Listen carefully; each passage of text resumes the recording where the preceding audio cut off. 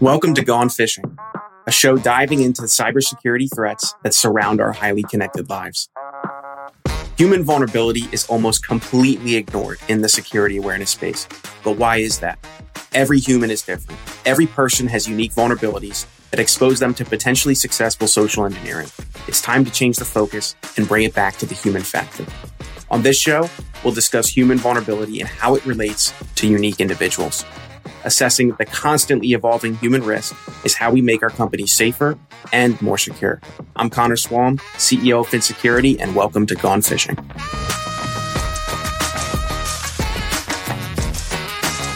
Hey everyone, welcome back to another episode of Gone Fishing. I'm your host, Connor, the CEO at Fin, and I am joined once again by the big jerk in the channel with a giant bucket of rocks. Also moonlights as the president of CNWR, Jason Slagle. Jason, how you doing today? I'm good. If you haven't watched the first episode, go do that because that's where you'll understand the reference that I just made. And I don't know that I want Jason trying to explain that again. No. So today we're going to talk about actual security topic, not just the shirts that we print, which are also very good. Third-party risks. So what is a third-party risk? What's the definition? Let's start there for the folks. Yeah, so I consider third-party risk supply chain risks. Are basically risks that come from vendors that you happen to use, or even vendors of your vendors, or if you develop software like Fin, the third party risk could be the downstream components that you end up bundling into your software package.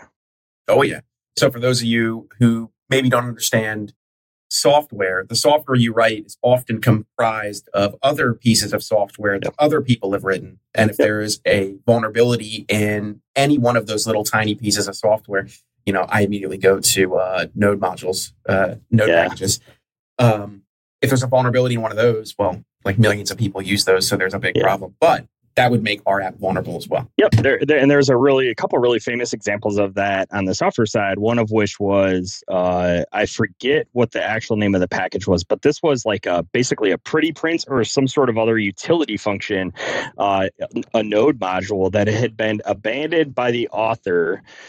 Somebody took over the GitHub channel, released a new version of it, and actually made this new version of it specifically to steal crypto wallets from one particular crypto exchange. And as it turns out, that software package via a dependency of a dependency of a dependency, like four or six levels deep, ended up getting pulled into every single React app that was out on the internet. Right. So it's definitely in some of the ecosystems, and I pick on JavaScript a lot because it's big there. In some of those ecosystems, there are dozens, if not hundreds. I think there's like 400 packages when you type React up that you end up getting from Node. So yeah, that's third-party risk. They're not the only third-party risk on our side of the house. Like as an MSP, third-party risk could be like my vendors, Fin, like you're a third-party risk to me. ConnectWise, other vendors that I happen to use. So if a vendor gets compromised, then you have the potential to get compromised. And we saw that with the Kaseya VSA hack. 100%. Yeah, we saw that. And they're not always that bad, right? So from my perspective, it's like you're a relatively low risk to me, although not a zero risk, because you have the unique ability to inject mail into Office 365 boxes. So the power you use for good could be used for a ridiculously large amount of evil because you bypass everything and just inject stuff straight into the mailbox. So that is a risk that I consider when I allowed that. Yep. Well, that's also why we have separate privileges for the user sync and the mail injection. That was the feedback we got probably from you, actually, now that I mention it. Probably from me. Yeah. Hey, there's a way to separate these. You should probably take it. It was probably from Kelvin, but yes, I would have mentioned the same thing. Yeah. No, it's really interesting. That's actually one of the reasons we started Fin was like, wow, phishing people is really fun. Let's just not go to jail for it. Yeah. And so it's like, okay, we can do this in the sake of preventing social engineering. That's why we started. Yeah. So let's think about two different groups of people. There's I want to call it like the end client, and there's MSPs, and then there's the MSPs clients. How does third party risk impact them differently? How should they be thinking about it? they impact both groups in different but related ways, right? So from an end user perspective, the MSP is a third party risk, right? Like, and yeah, they have their downstream chain of things, right? But if you're hiring an MSP, you have to understand that you're only ever going to be as secure. So I'm on the end user side here. You're only ever going to be as secure as that MSP is, right? Because that MSP in most cases carries all of the keys to every one of your boxes, right? They have passwords. They may have vendor managements and vendor engagements. They have access to your email and all of the boxes inside of it, right? And, sometimes companies get a little uncomfortable about that. It's like, well, you can read your email. I'm like, yeah, and you think I got better things to do than maybe reading your email? Like it comes with an implicit level of trust, right? But as an end user, you really need to consider that. More importantly, that's not the only third party risk. Like a thing that we find very commonly, especially with certain software industries, is your line of business vendor may have their own remote support software that they're using for their own management, right? Like, and so you have the third party risk of whatever their security instances are. And we definitely saw cases, especially with the Kaseya hack, where people weren't even using Kaseya and they had systems compromised because some line of business software vendor, like a cash register vendor or something, happened to have remote access to these systems to monitor and maintain just that one piece of software. But those agents, based on the permissions that they have to run, had essentially full access to the systems. I don't expect most end users to necessarily be able to understand that risk, right? So it's on us, I think, as providers to try to educate them with the risk of like, hey, there's risk in hiring me, right? Like, but there's also risk with all the other things too, and it's my job to help you manage my own risk, and then to help you manage that risk for other places. For MSPs, this is when you guys came looking for topics for me to talk about. I brought this up because I feel like MSPs recently use this as a scapegoat, right? They the vendors are the boogeyman. The vendors are going to get me hacked. Yeah, I mean, we can talk about that, but something like, I don't know, upwards more than 70% of breaches at MSPs. I haven't looked at the latest data, but as of like the end of 22, still something like 83% of breaches, full MSP breaches, were traced back to credential reuse of some sort, or weak passwords, or some sort of identity authentication kind of thing, right? And we are seeing third-party supply chain risks. 3CX, there we go. Perfect example, yep. Right? Like we're seeing 3CX as a third-party supply chain risk that got, potentially could have gotten a bunch of people compromised. But those were generally, the risk to MSPs is much more their own internal weaknesses and policies than it's going to be some sort of third party that's going to get you popped, because those third-party bugs and risks, they're worth millions of dollars. And no one is burning that ODA, right, to take over a handful of MSPs, right? These are nation state actors that are targeting very specific people, right? They're not targeting, the mom and pop MSP that's got 50 customers and manages 500 endpoints. Yeah, you might get, I always forget who says it. So if I'd love to attribute this quote to them. You're not small enough to get hacked. You're too small to make the news. I think it may have been Wes. Wes? Yeah. I'll have to text him about it then and see if... see if he stole it from somebody else. It's either Wes or Kyle Hansloven. It's one of the two. I'll have to text them. I'll have to figure that out. But no, you made a statement early on that was really fits right in here, is you don't want to start throwing rocks before you've got your own house in order. And it sounds like that's what you're trying to address, is a lot of people are going to start pointing fingers at other people. And it's like, you point one finger at somebody else, you got three pointed back at you. I know that's cheesy. But. No, it's one of those things that... it's really easy, right? So I sit, and as we were prepping for this episode, I kind of talked about this a little bit, but I sit on like the various advisory councils for security stuff in the MSP space. And one of the first things that when one of these spins up, and I've seen several come and go, that gets asked is like, hey, we need a questionnaire for our vendors that we can follow, or hey, we need we know what can we do to ensure that our vendors aren't going to get us all hacked. And that's well and good, but like start with your own basic cyber hygiene, and then once you have that under wraps, then let's consider the third party risk there, and then just evaluate that risk, right? Like I've had a couple of vendors like looking to get me to do things recently, right? And I won't. you really have to provide a lot of value right now for me to install another agent on systems I manage.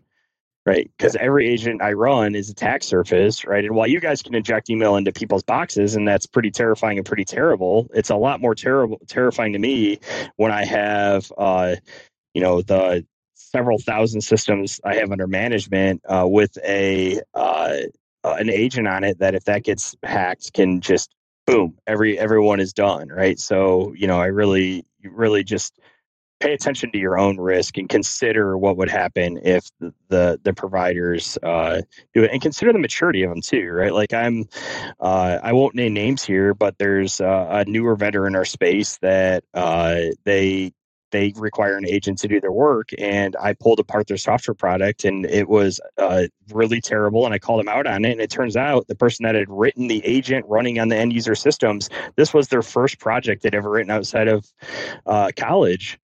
And so this is like a new developer that's writing software that's running his like NT Authority system on end user workstations, and there were issues with it. And so while I think MSP shouldn't ignore the third party risk, they should consider it as part of a broader spectrum, and they should inventory, their service providers and what they have access to, and then just address them as needed.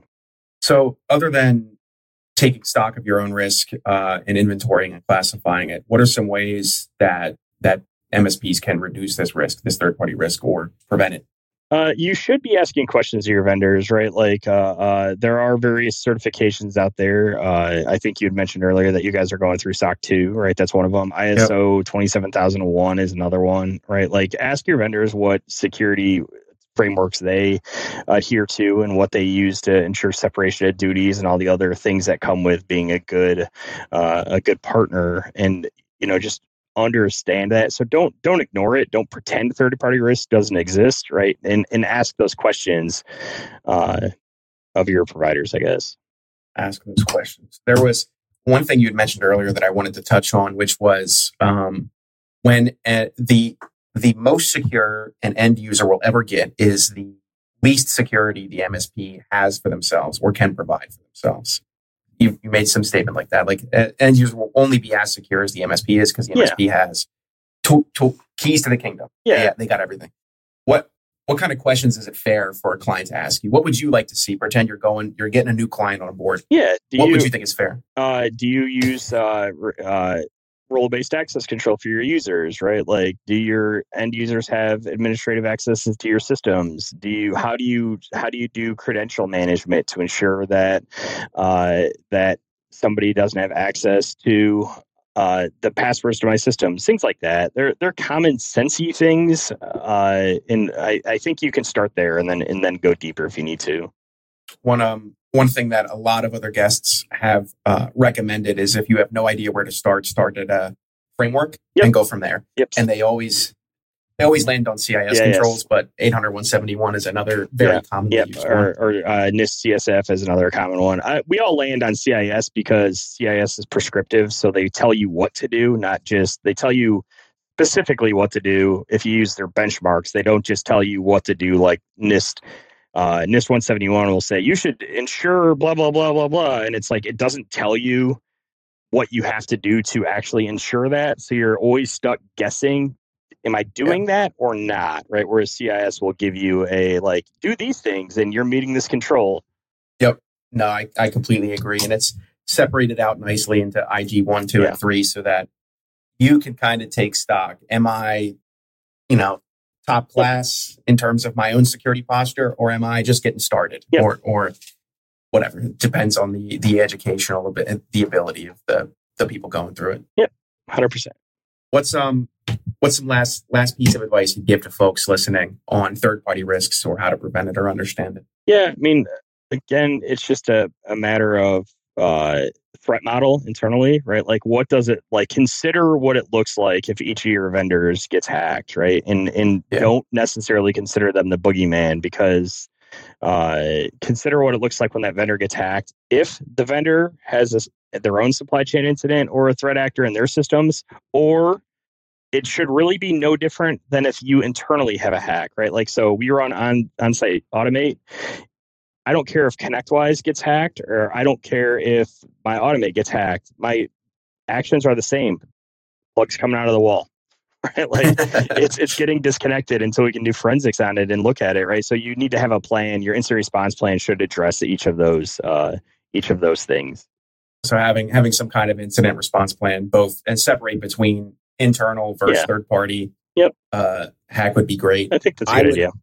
I'd give one piece of advice: don't be afraid to ask questions. Yeah.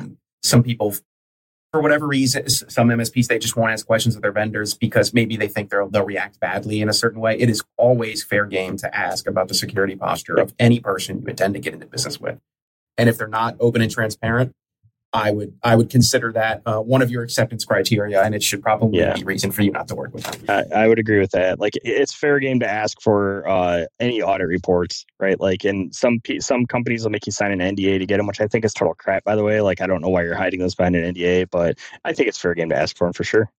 Yep. Awesome. Well, folks, thanks for listening. Jason, thanks for coming on today.